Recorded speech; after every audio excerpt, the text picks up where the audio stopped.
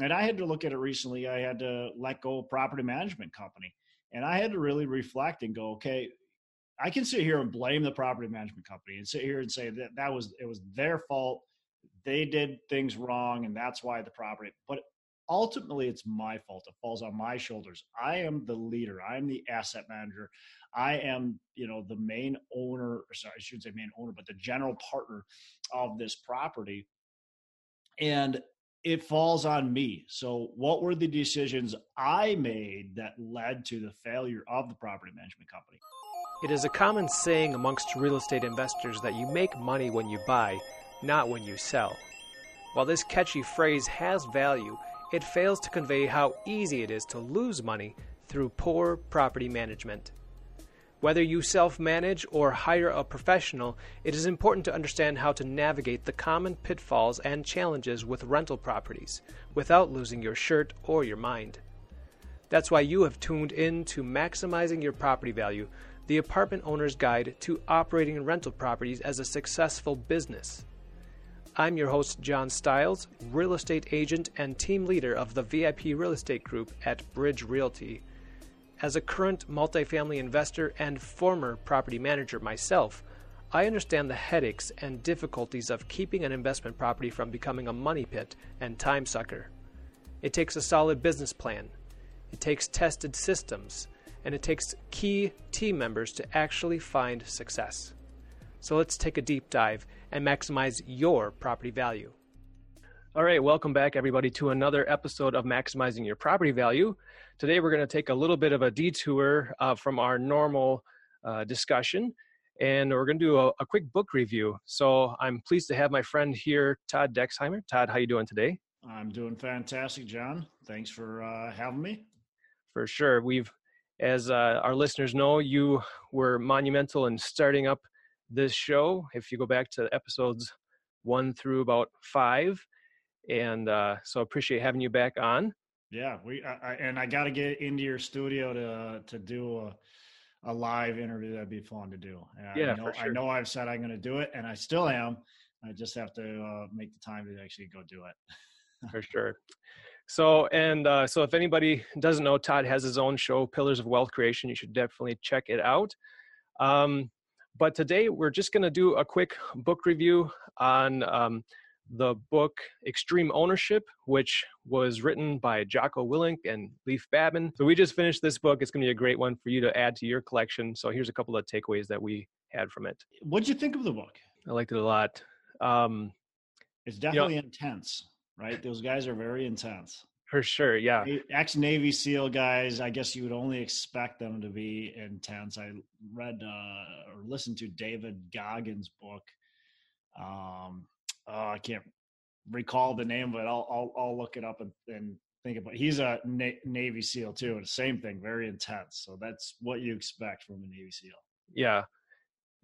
Some great stories throughout the book. Almost makes you want to go and watch a good war movie after the fact. Yeah, Can't Hurt Me is the David Goggins book, and I thought that was excellent as well. But a lot of just stories, but very intense. And these guys, Jocko and Leif are very intense as well. So yeah, Yep. A lot of good stories, war stories.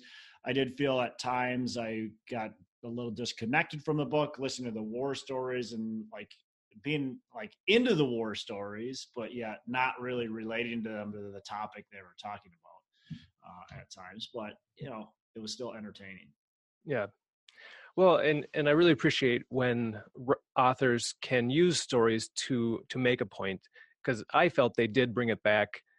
Maybe you didn't understand it at first. Yeah. But they did bring it back. They did apply it. They did bring out principles from their experiences. And so that was really important. Yeah. Yeah. The overall, just so people know, the overall kind of topic of the book is extreme ownership. And it's about owning your mistakes. It's about owning the responsibilities. And look, if you are the leader, if you're a true leader, it's nobody else's fault but your own. You have to take responsibility. And I had to look at it recently. I had to let go of property management company. And I had to really reflect and go, okay, I can sit here and blame the property management company and sit here and say that it was their fault. They did things wrong, and that's why the property. But ultimately, it's my fault. It falls on my shoulders. I am the leader. I'm the asset manager. I am, the main owner. Sorry, I shouldn't say main owner, but the general partner of this property, and it falls on me. So, what were the decisions I made that led to the failure of the property management company? And when I look back at it, I had to really realize that I probably didn't set them up for as much success as what I could have from the very start. And when you don't start out right, you typically don't, it's hard to trend in the right direction. So I didn't have a lot of the checks and balances in place. I don't think I portrayed my vision to them as well as I needed. I don't think it really pressed upon them of the importance of getting some of these renovations done early and often. I would rather have them sit vacant than not be ready when people do want to rent. We ran into that, and that was a big part of some of these problems and the hiring. And so there's just a lot of different problems that came about with this management company. Ultimately, I said I had to move on with them.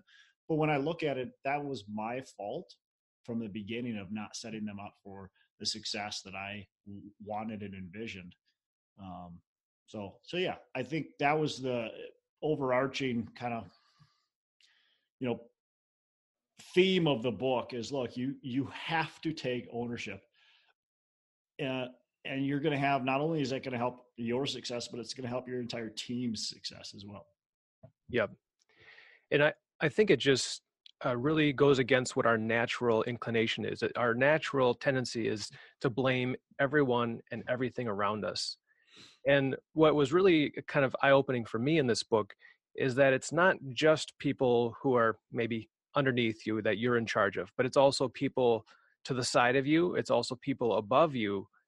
And whatever the situation is, you need to make sure that your colleagues understand the situation, the way best to work together.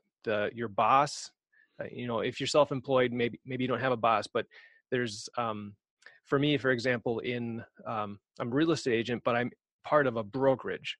So there might be some things that I might not like about the broker, what he's doing, but I can't just sit here and think, well, if they would only do things differently, then I would be successful. Well, maybe I need to communicate this stuff with the broker. And, you have to give feedback up and down the chain of command. So. Yeah. Yeah. And ultimately, if you're a business owner, you do have a boss. It's called your clients, right? Sure. And yep. If you're not making money, well, then you got to decide you got to take ownership. You got to decide what you're doing wrong. Is it your marketing, or maybe it's how you're reacting and acting with your clients? I mean, somehow it's because your boss is not, either doesn't know who you are, or doesn't like who you are, or, doesn't hear from you enough, or whatever it is. But ultimately, it's your own responsibility to figure that out, whether, you're working for a company or whether you are the head of the company. Yep, for sure. So yeah, one of the things they talked about was there's no bad teams, there's only bad leaders. So a lot of times you might blame the team. They gave the example of, SEALs going through their, I forget the exact name, but their SEAL training. And they had these different teams in there, and they put a lot of pressure on whichever team is falling behind, whichever team is last. You do not want to be last in this training. And they ended up during Hell Week, right? They call it Hell Week. Right. So they ended up changing the leaders from the best team and the worst team. And it all came down to the leaders. The best team still did really great, even with the worst leader, Yeah. Because they were originally trained by a really great leader. And that worst team became really great because they were, had a new great leader. So it came down to the leadership there. Yeah, I really like that example. What was it? Were they carrying boats or something and running? Yep. And yep. The team that was always coming in last place and had this leader that was just badgering them and wasn't doing a good job leading. They're always coming in last, and then there's another team that was always coming in first and had had a strong leader, and they switched the leaders, and the team that was coming in last, they won that, right? Or maybe they either came whatever. first or second. They were really. It was just like, wow, that's pretty crazy to think like that little bit of change sometimes can make a big difference, and it's all about that leadership. It's not like the people were somehow worse. It was that the leader wasn't doing what they needed to do. They just blamed everybody else. Yep. Yeah. What other takes did you have from the book? Anything else? I think, like I mentioned, it's just, it's, I think before I was thinking in terms of just leading down the chain of command, and whoever I'm maybe hiring, or whoever's in my team, I need to make sure they are doing what they should.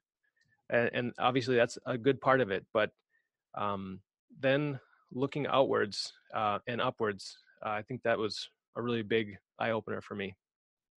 Explain what that means, looking outwards and upwards. Yeah. So the people who, so he gave the example of two different divisions of a company where they're basically separated, but they rely on each other. Mm-hmm. And so one of them, was dissatisfied with the service provided by the other. And so what do? They just complained, and they're like, oh, they're such a terrible company or division, and they're not doing what they should be doing. Well, when they went through this training that, the authors offer about extreme ownership, then they gain a new, perspective that even though it's a different division, pretty well separated, it is the same company with them. And so that means they have the same goals. They're all trying to, make money for the company and be successful. So instead of bickering and instead of blaming, they can,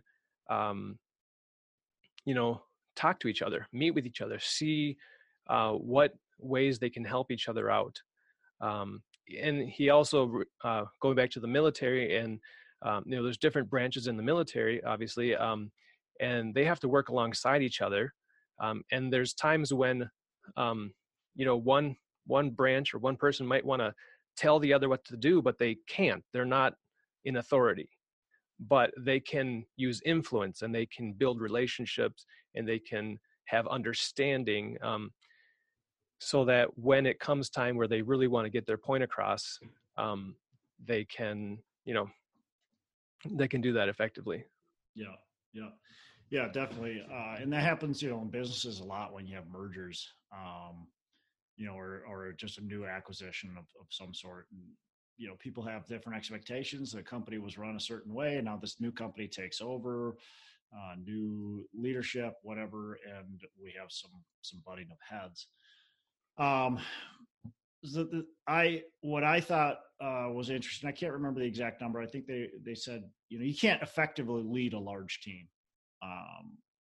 And they said basically, you're only going to be effective at leading. I think it was like 5 to 10 people. It was a fairly small number, and beyond that, you need other people to lead. So you have to have tiers. You have to have steps. You can't just assume that you can lead a large team of 30, 40 people and be effective at it. So I thought that was really interesting. And I guess, when you look at companies, you look at pro sports teams. I mean, you have a head coach, right? And he leads everybody, but does he really lead everybody? Yeah, I mean, kind of, but you also have all these other coaches set up, or, you have all these assistant coaches and, different coaches for different positions, and, any sports, it's very similar. So businesses, sports are all the same. The leaders are only leading a small group of people. Yep. So that's just kind of telling for our interpersonal relationships. That's a big part of leadership, and you have to be able to understand who you're working with and how they communicate, how they, what their strengths are, and work on those. What I don't think that means is that if you're, let's say you're building a company that's larger, like some of us are trying to do, it doesn't mean that you should be ignoring those who you're not leading. It doesn't mean that just because you're maybe the CEO and you've got 5 or 6 managers directly underneath you that you talk to on more of a daily basis, doesn't mean you shouldn't communicate with maybe some of the lower end employees that are on the floor or whatever in the trenches. That doesn't necessarily mean that. It just means that you're really only leading those managers. You still should communicate. You still should be open with the rest of the company. But I think that's an important distinction to make, that it doesn't mean that you should just ignore everybody else. Yep. Yeah, there's a lot of value from understanding the boots on the ground perspective, and having that influence your decisions at the higher level of how you're operating the company. Awesome. John, anything else? No, I mean, I guess I would just say this definitely stays on the list of books that I want to keep and revisit. Definitely you can get something in from it each time you go through it, and then it's good to just be reminded and stay in tune with this idea. Yeah, a lot of fairly simple book as far as just like the overarching, taking extreme ownership in leadership, but a lot of good valuable points along the way, and a lot of good stories that kind of lead you into understanding what they're talking about. Plus exciting stories if you do like that kind of war type stories. They talk a lot about their time over in overseas, the Middle East. So a lot of exciting stories there. And holy cow, man, it is just crazy to hear some of that stuff that happened, and just hard to believe. Obviously you kind of know it, you kind of hear it, but we're so insulated here, especially us in like Minnesota, where we're nowhere near any real threats. You're just kind of insulated. So yep, for sure. Cool. Well, John, appreciate it. You have a fantastic rest of the day. Happy New Year's to you. Best of luck in 2020. We'll be catching up. Talk to you soon. All right, you too. The opinions shared on this show are for informational purposes only and should not be taken as a solicitation for representation or investment in any specific offering. Please consult with your financial, legal, tax, and real estate advisor before making any investment decisions. John Stiles is a licensed Minnesota real estate agent with Bridge Realty. Thanks for tuning in to Maximizing Your Property Value, the apartment owner's guide to operating rental properties as a successful business. If you're considering scaling up, downsizing, or right-sizing your real estate investment portfolio, it's important to know how to determine your property's value in today's market. That's why I've put together a free ebook for you called How to Calculate Your Investment Property's Value. To get your copy, go to www.realestatestyles.com/value. Now, if you found any value in today's show, be sure to subscribe to our email newsletter, YouTube channel, and podcast through your favorite podcast player. All the links are in the show notes. And would you do me a big favor? Help me get the word out about this show by sharing with your friends on Facebook and LinkedIn. And lastly, we appreciate your 5-star rating on iTunes. I really appreciate you and wish you the best in your real estate investing career. Signing off, I'm John Stiles with Bridge Realty. Make it a great day.